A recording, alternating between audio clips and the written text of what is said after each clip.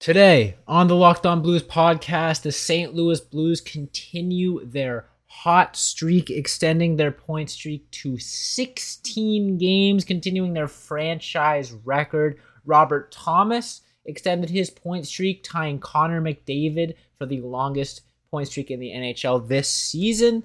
Like I said, the St. Louis Blues won 2 games this weekend, so I'm going to be getting into both of those. And then today, Vladimir Tarasenko was nominated for the Masterton Trophy, which is basically comeback player of the year. Every team nominates one guy, so I'm going to be talking about that as well. Busy Monday episode for you guys today.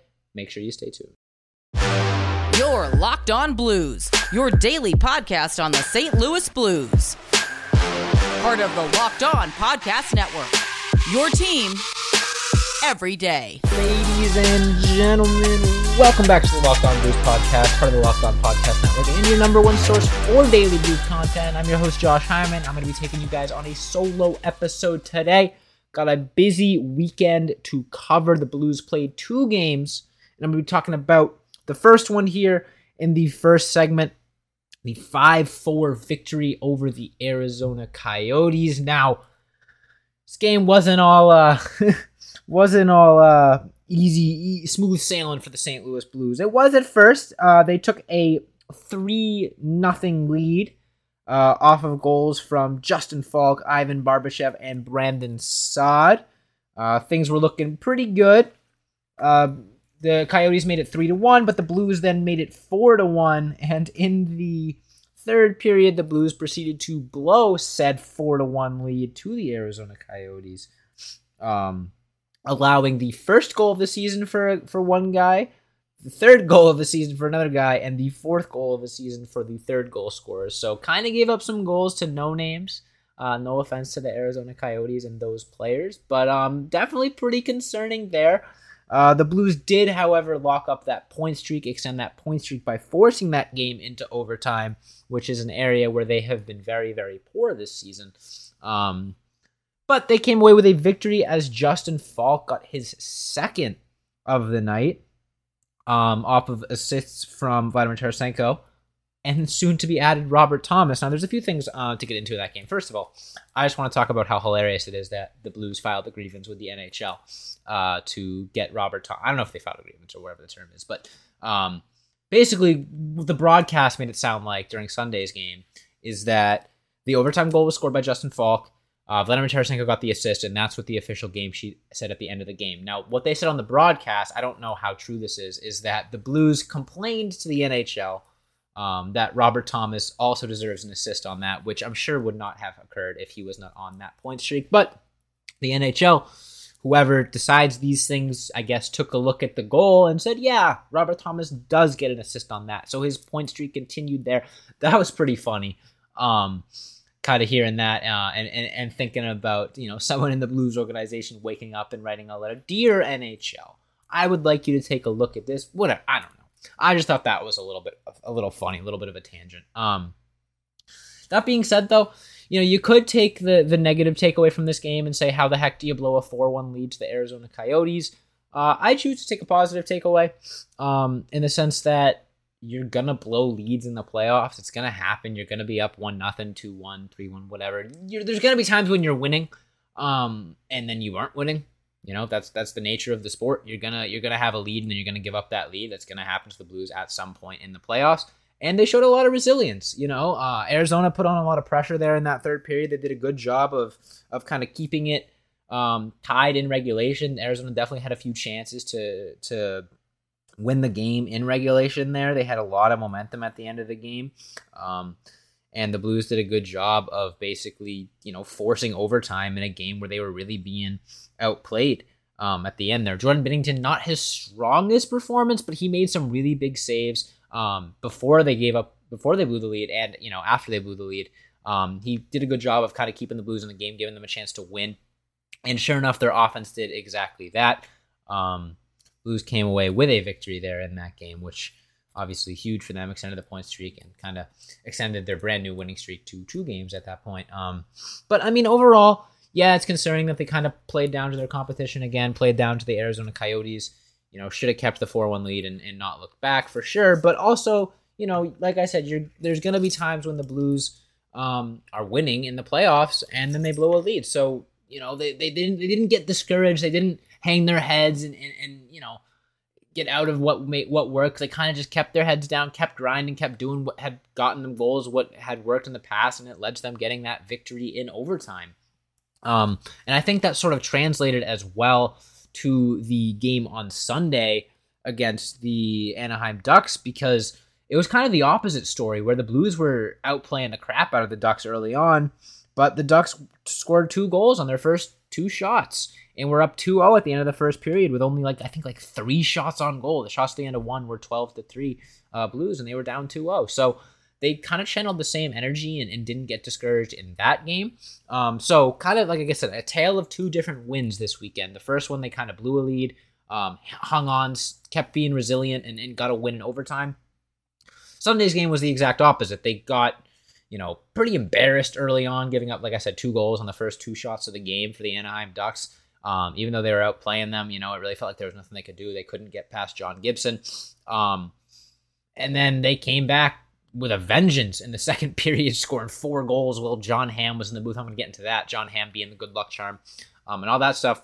A lot of exciting stuff to talk about from that Anaheim game, so make sure you stay tuned. Before we get into that, I wanted to tell you guys about today's title sponsor, because this episode is brought to you by BetOnline.net. Now, BetOnline.net is your number one source for all your betting stats and sports info. You can find all the latest sports developments, league reviews, and news, including this year's basketball playoffs and the start of the Major League Baseball season. BetOnline is your continued source for all your sporting wagering information, from live betting to playoffs, esports, and more. Head to the website today or use your mobile device to learn more about the trends in action. BetOnline, where the game starts, and I'll be right back with the second half of today's episode. All right, so following their 5-4 overtime victory on Saturday, the St. Louis Blues took on the Anaheim Ducks on Sunday in what is Ryan Getzlaf's final game of his career. Super emotionally charged. I even jokingly said to my friends, Blues are going to lose this game. I feel like anytime you got like a retirement ceremony or something like that, teams get pretty emotional. It was definitely a very high emotion game for the Anaheim Ducks. As we saw early, they played really hard in that first period. They didn't get a ton of scoring chances, didn't get a ton of shots, but they made life difficult on the Blues, as I sort of predicted. And they went up 2-0 really early. They scored a goal on their first shot off of a 2-on-1 after David Perron hit the post, which who knows how differently the game would have gone if David Perron scores that goal and the Ducks don't immediately turn that into a 2-on-1. But they, sure enough, they go down to 2-on-1. Maxime Comtois, who had previously gone down off of a questionable, or I guess not questionable in terms of the legality of it, but kind of went down calling for a major penalty on, I believe it was Buchnevich. Or no, I think it was Toropchenko.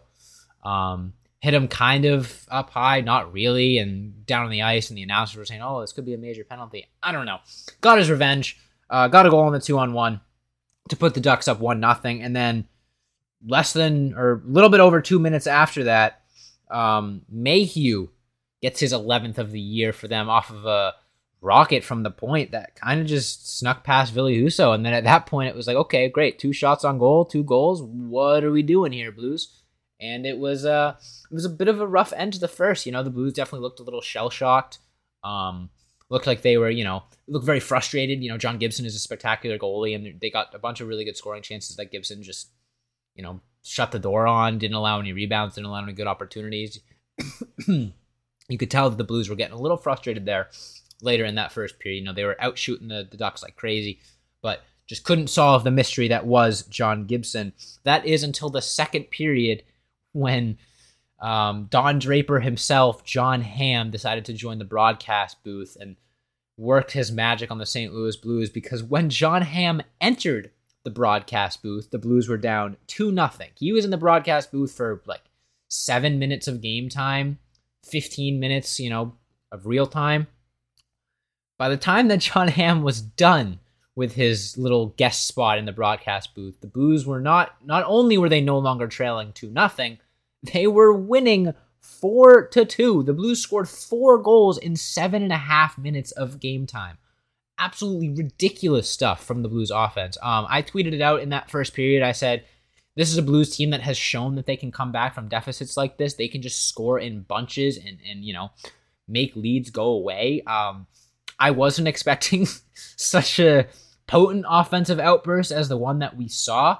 I mean, obviously, if I had known that Jon Hamm was coming, maybe I would have changed my wording a little bit. But the point that I was trying to make in saying that the Blues, have that ability is that when you have an offense as potent as the St. Louis Blues, it's easy to score 2 goals over 2 periods. It's easy to come back from a 2-goal deficit. It's not like you're playing like the Montreal Canadiens of last year where you're relying on winning games 2-1, 1-0 with Carey Price being your savior. The Blues have a very potent offense and like I said, have the ability to come back from leads like that. We saw them put up 4 goals on Arizona and then still win in overtime, and this was the exact opposite. They gave up 2 goals early, could have been very discouraged, and then they came out in the second period, and I think the shots at the end of that period were like 29-9 in favor of the St. Louis Blues. So they outshot the Ducks in that period like 17-6, something crazy like that.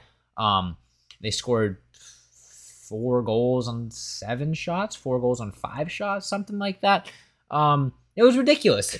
They just didn't know how to not score when they shot on the net. That was a little bit of a broken sentence, but still, it was like truly mind-blowing to see the offense work as well as it was in that stretch. Just like they were getting so frustrated by John Gibson, and all of a sudden, a little weird bouncing goal. Jordan Kyrou fires a puck, bounces off a defender, beats John Gibson, and then the same thing happens on Tarasenko's goal. Another, Nico Mikkola kind of threw a shot on net, bounced up, hit Tarasenko's shin pad, and went in. 2 garbage goals that get past John Gibson. 2 goals that he couldn't have had no matter how well he was playing. Like, he was stopping every point-blank shot, but those 2 weird little deflections were all it took for John Gibson to lose that edge, lose that confidence, and then the floodgates were open. So the first goal, Jordan Kyrou's goal, occurred 7 minutes and 29 seconds into the second. Vladimir Tarasenko's goal occurred 1 minute and 8 seconds later at the 8 minutes and 37 seconds into the second period. And then chaos broke loose. Jon Hamm says the quote, "Oh, that Ivan Barbashev guy. He's a big spark plug because, okay, a little bit of background. We got to rewind all the way back to the year 2019 when Jon Hamm was last in the broadcast booth. Ivan Barbashev was on the ice. Jon Hamm praised Ivan Barbashev's play. Immediately after, Barbashev scored a goal. This is back in 2019. All of a sudden, here we are, 2022. Jon Hamm is in the broadcast booth again. He has just witnessed 2 goals. The broadcast is unintelligible at that point. I was looking down at my phone. All of a sudden, I hear John Kelly, Darren Pang, and Jon Hamm just go, "Hey!" And that was the second goal. You could tell they were having a great time. The players were laughing on the bench. I was like, okay, this is starting to get fun. Barbashev hops back out onto the ice after getting an assist on that first goal, by the way, which the broadcast booth was already having a good enough time with that. Like, oh my God, Barbashev, another assist. Jon Hamm, miracle worker with Barbashev. Little do they know, they're talking about Ivan Barbashev. Jon Hamm says, quote, "Yeah, Barbashev, he's such a spark plug." Literally 30 seconds later, if that, Ivan Barbashev scores a goal off of a tip-in with Jon Hamm still in the booth, of course. So he predicts Ivan Barbashev's goal back in 2019. He does so again last night in the Anaheim game. Blues are up 3-2, but before you can even blink, Justin Falk makes it 4-2 with Jon Hamm still in the booth. They didn't even have time to get the interview. They wanted to, talk to Jon Hamm about St. Louis, about the Blues. They didn't even have time to, interview him because of all the goals the Blues were scoring. It was hilarious. John Kelly, Darren, they were laughing. Jon Hamm was laughing. It was like they were, I don't want to call it unprofessional because that makes it sound bad, but it was definitely the most laid back and relaxed I've seen that broadcast booth. And it was so much fun. It made that 4-goal tirade even that more fun, just knowing how good of a time they were having in the broadcast booth. After that, Pavel Buchnevich scores his 30th of the season off an absolute snipe into the top corner, bar down. First of all, 30 goals from Pavel Buchnevich. Huge stuff from him. And then Marco Scandella scores the 6th goal of the night for the St. Louis Blues. Anytime Marco Scandella is scoring, you know you're having a rough night. I mean, it's amazing the 360 or the 180 John Gibson took from looking absolutely unbeatable to allowing a 5-hole goal to Marco Scandella. It's amazing what this Blues offense is capable of, just kind of taking the will out of a goalie as good as John Gibson. Anyways, that being said, though, that was all she wrote for that game. Blues came away with a 6-3 victory. And like I said, I mean, this team is just fun as heck. They score goals in bunches. You could see the players were laughing on the bench. Even after the first goal, Kyrou couldn't help but smirk. Tarasenko couldn't help but smirk after his goal. Like, they were like, man, this is fun, isn't it? We're scoring goals with our knees now.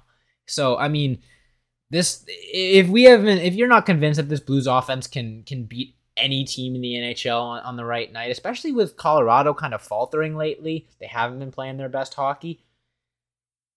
Man, this might be the best offense I've had the pleasure of watching in all my years of Blues fandom by a long shot. It is going to be so fun to watch this team in the postseason and seeing how they adjust on offense and continue to just put up monstrous goal numbers on teams. Now, one guy that has been putting up monstrous goal totals is Vladimir Tarasenko.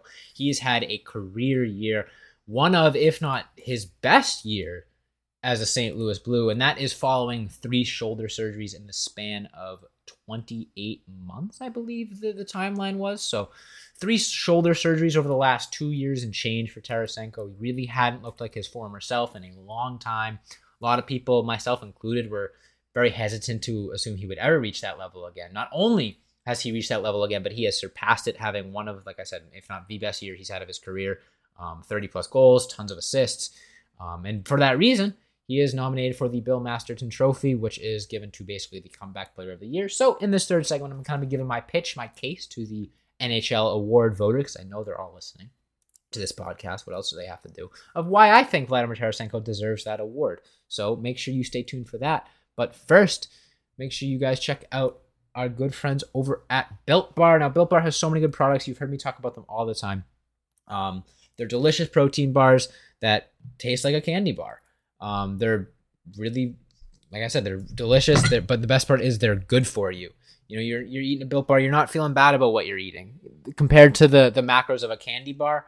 Way less calories, way less sugar, more protein, more net carbs, and they're all covered in 100% chocolate, so you can sort of engage that sweet tooth, including their new products called Built Puffs, which are protein-infused marshmallows, which is just as delicious as they sound.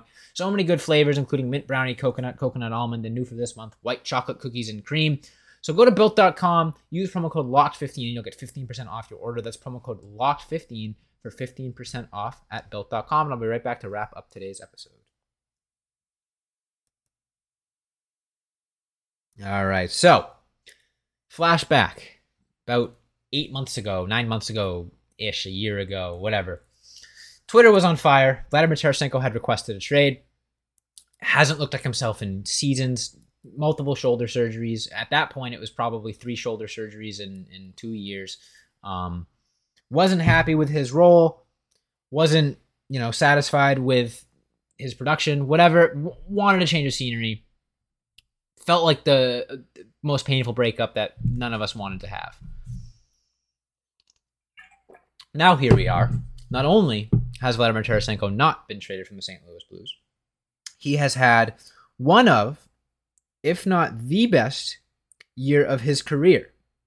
Vladimir Tarasenko has already set a career high in points with 82.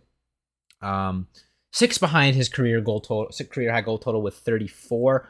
12 ahead of his career high in assists with 48 this season, and has looked like he is a crucial member of the best line in hockey as of late in the Pavel Buchnevich, Robert Thomas, Vladimir Tarasenko trio that has been lighting the world on fire. All of this following 3 shoulder surgeries in 28 months. Look, I'm just going to say it now. I was wrong. I did not think Vladimir Tarasenko had this in him after all those shoulder surgeries. I thought the best was behind us. I still thought he could be a really good player, but not this good. He's going to be point per game for an 82-game season. He's got 82 points now. Obviously, he isn't going to play in 82 games this season, but he's going to be point per game this season. He's well ahead of it already right now with 82 points in 73 games. Has looked absolutely unbelievable alongside Pavel Buchnevich and Robert Thomas as of late.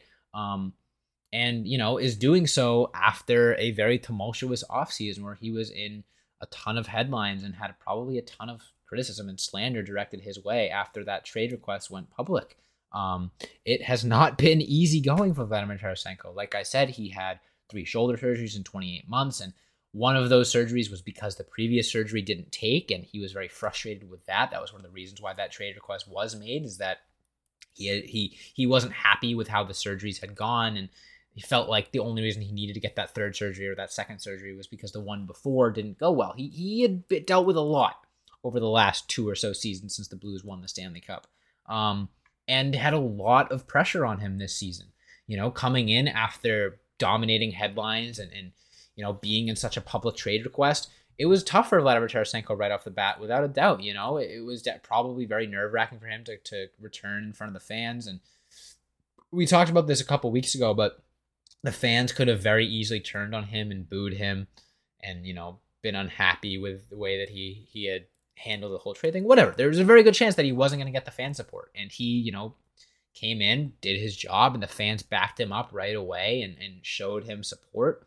And he's gone on to have the best year of his career this season at the age of 30, following 3 shoulder surgeries in 28 months. I'm going to keep saying that because if there's ever a reason to give a guy the Masterton Trophy, it's the fact that he's had 3 surgeries in like 2 years and is now having a career year. It is unbelievable, the production we've seen from Vladimir Tarasenko this year, and we've almost gotten used to it as of late that we're not talking about how crazy it is. Now, I haven't read up on all the other nominees. There might be some guys out there that are more deserving, just based off of what they've been through, their backgrounds, whatever. But in terms of Blues players and in recent years, you got to nominate someone for the Masterton Trophy every year. And maybe besides Jay Bouwmeester dealing with his heart condition and all that, I haven't really seen a convincing Blues Masterton nominee recently until Vladimir Tarasenko. Just the absolute storybook season that he is having, based off of what he's been through, based off of all the drama and rumors and news. This was best case scenario. If you had told me when I read that tweet that Vladimir Tarasenko had requested a trade, if you're like, not only is he not going to be traded, but he is going to put up a career high in points on one of the best lines in the NHL with the St. Louis Blues this season and have a big old grin on his face while doing it, I would have thought you were crazy. That was far and away the best case scenario when that trade request was made. I did not see this coming. So for that reason, I think he has as good of a case as anyone to win the Masterton Trophy this year. I'm excited to see what he can do tomorrow night against the Colorado Avalanche, because that's going to be a huge game. But we'll have that preview for you here on the Locked On Blues podcast. So make sure you hit that follow or subscribe button on whatever podcast platform you're listening to us on. Check us out on all of our socials, Instagram, Twitter, TikTok, and Facebook.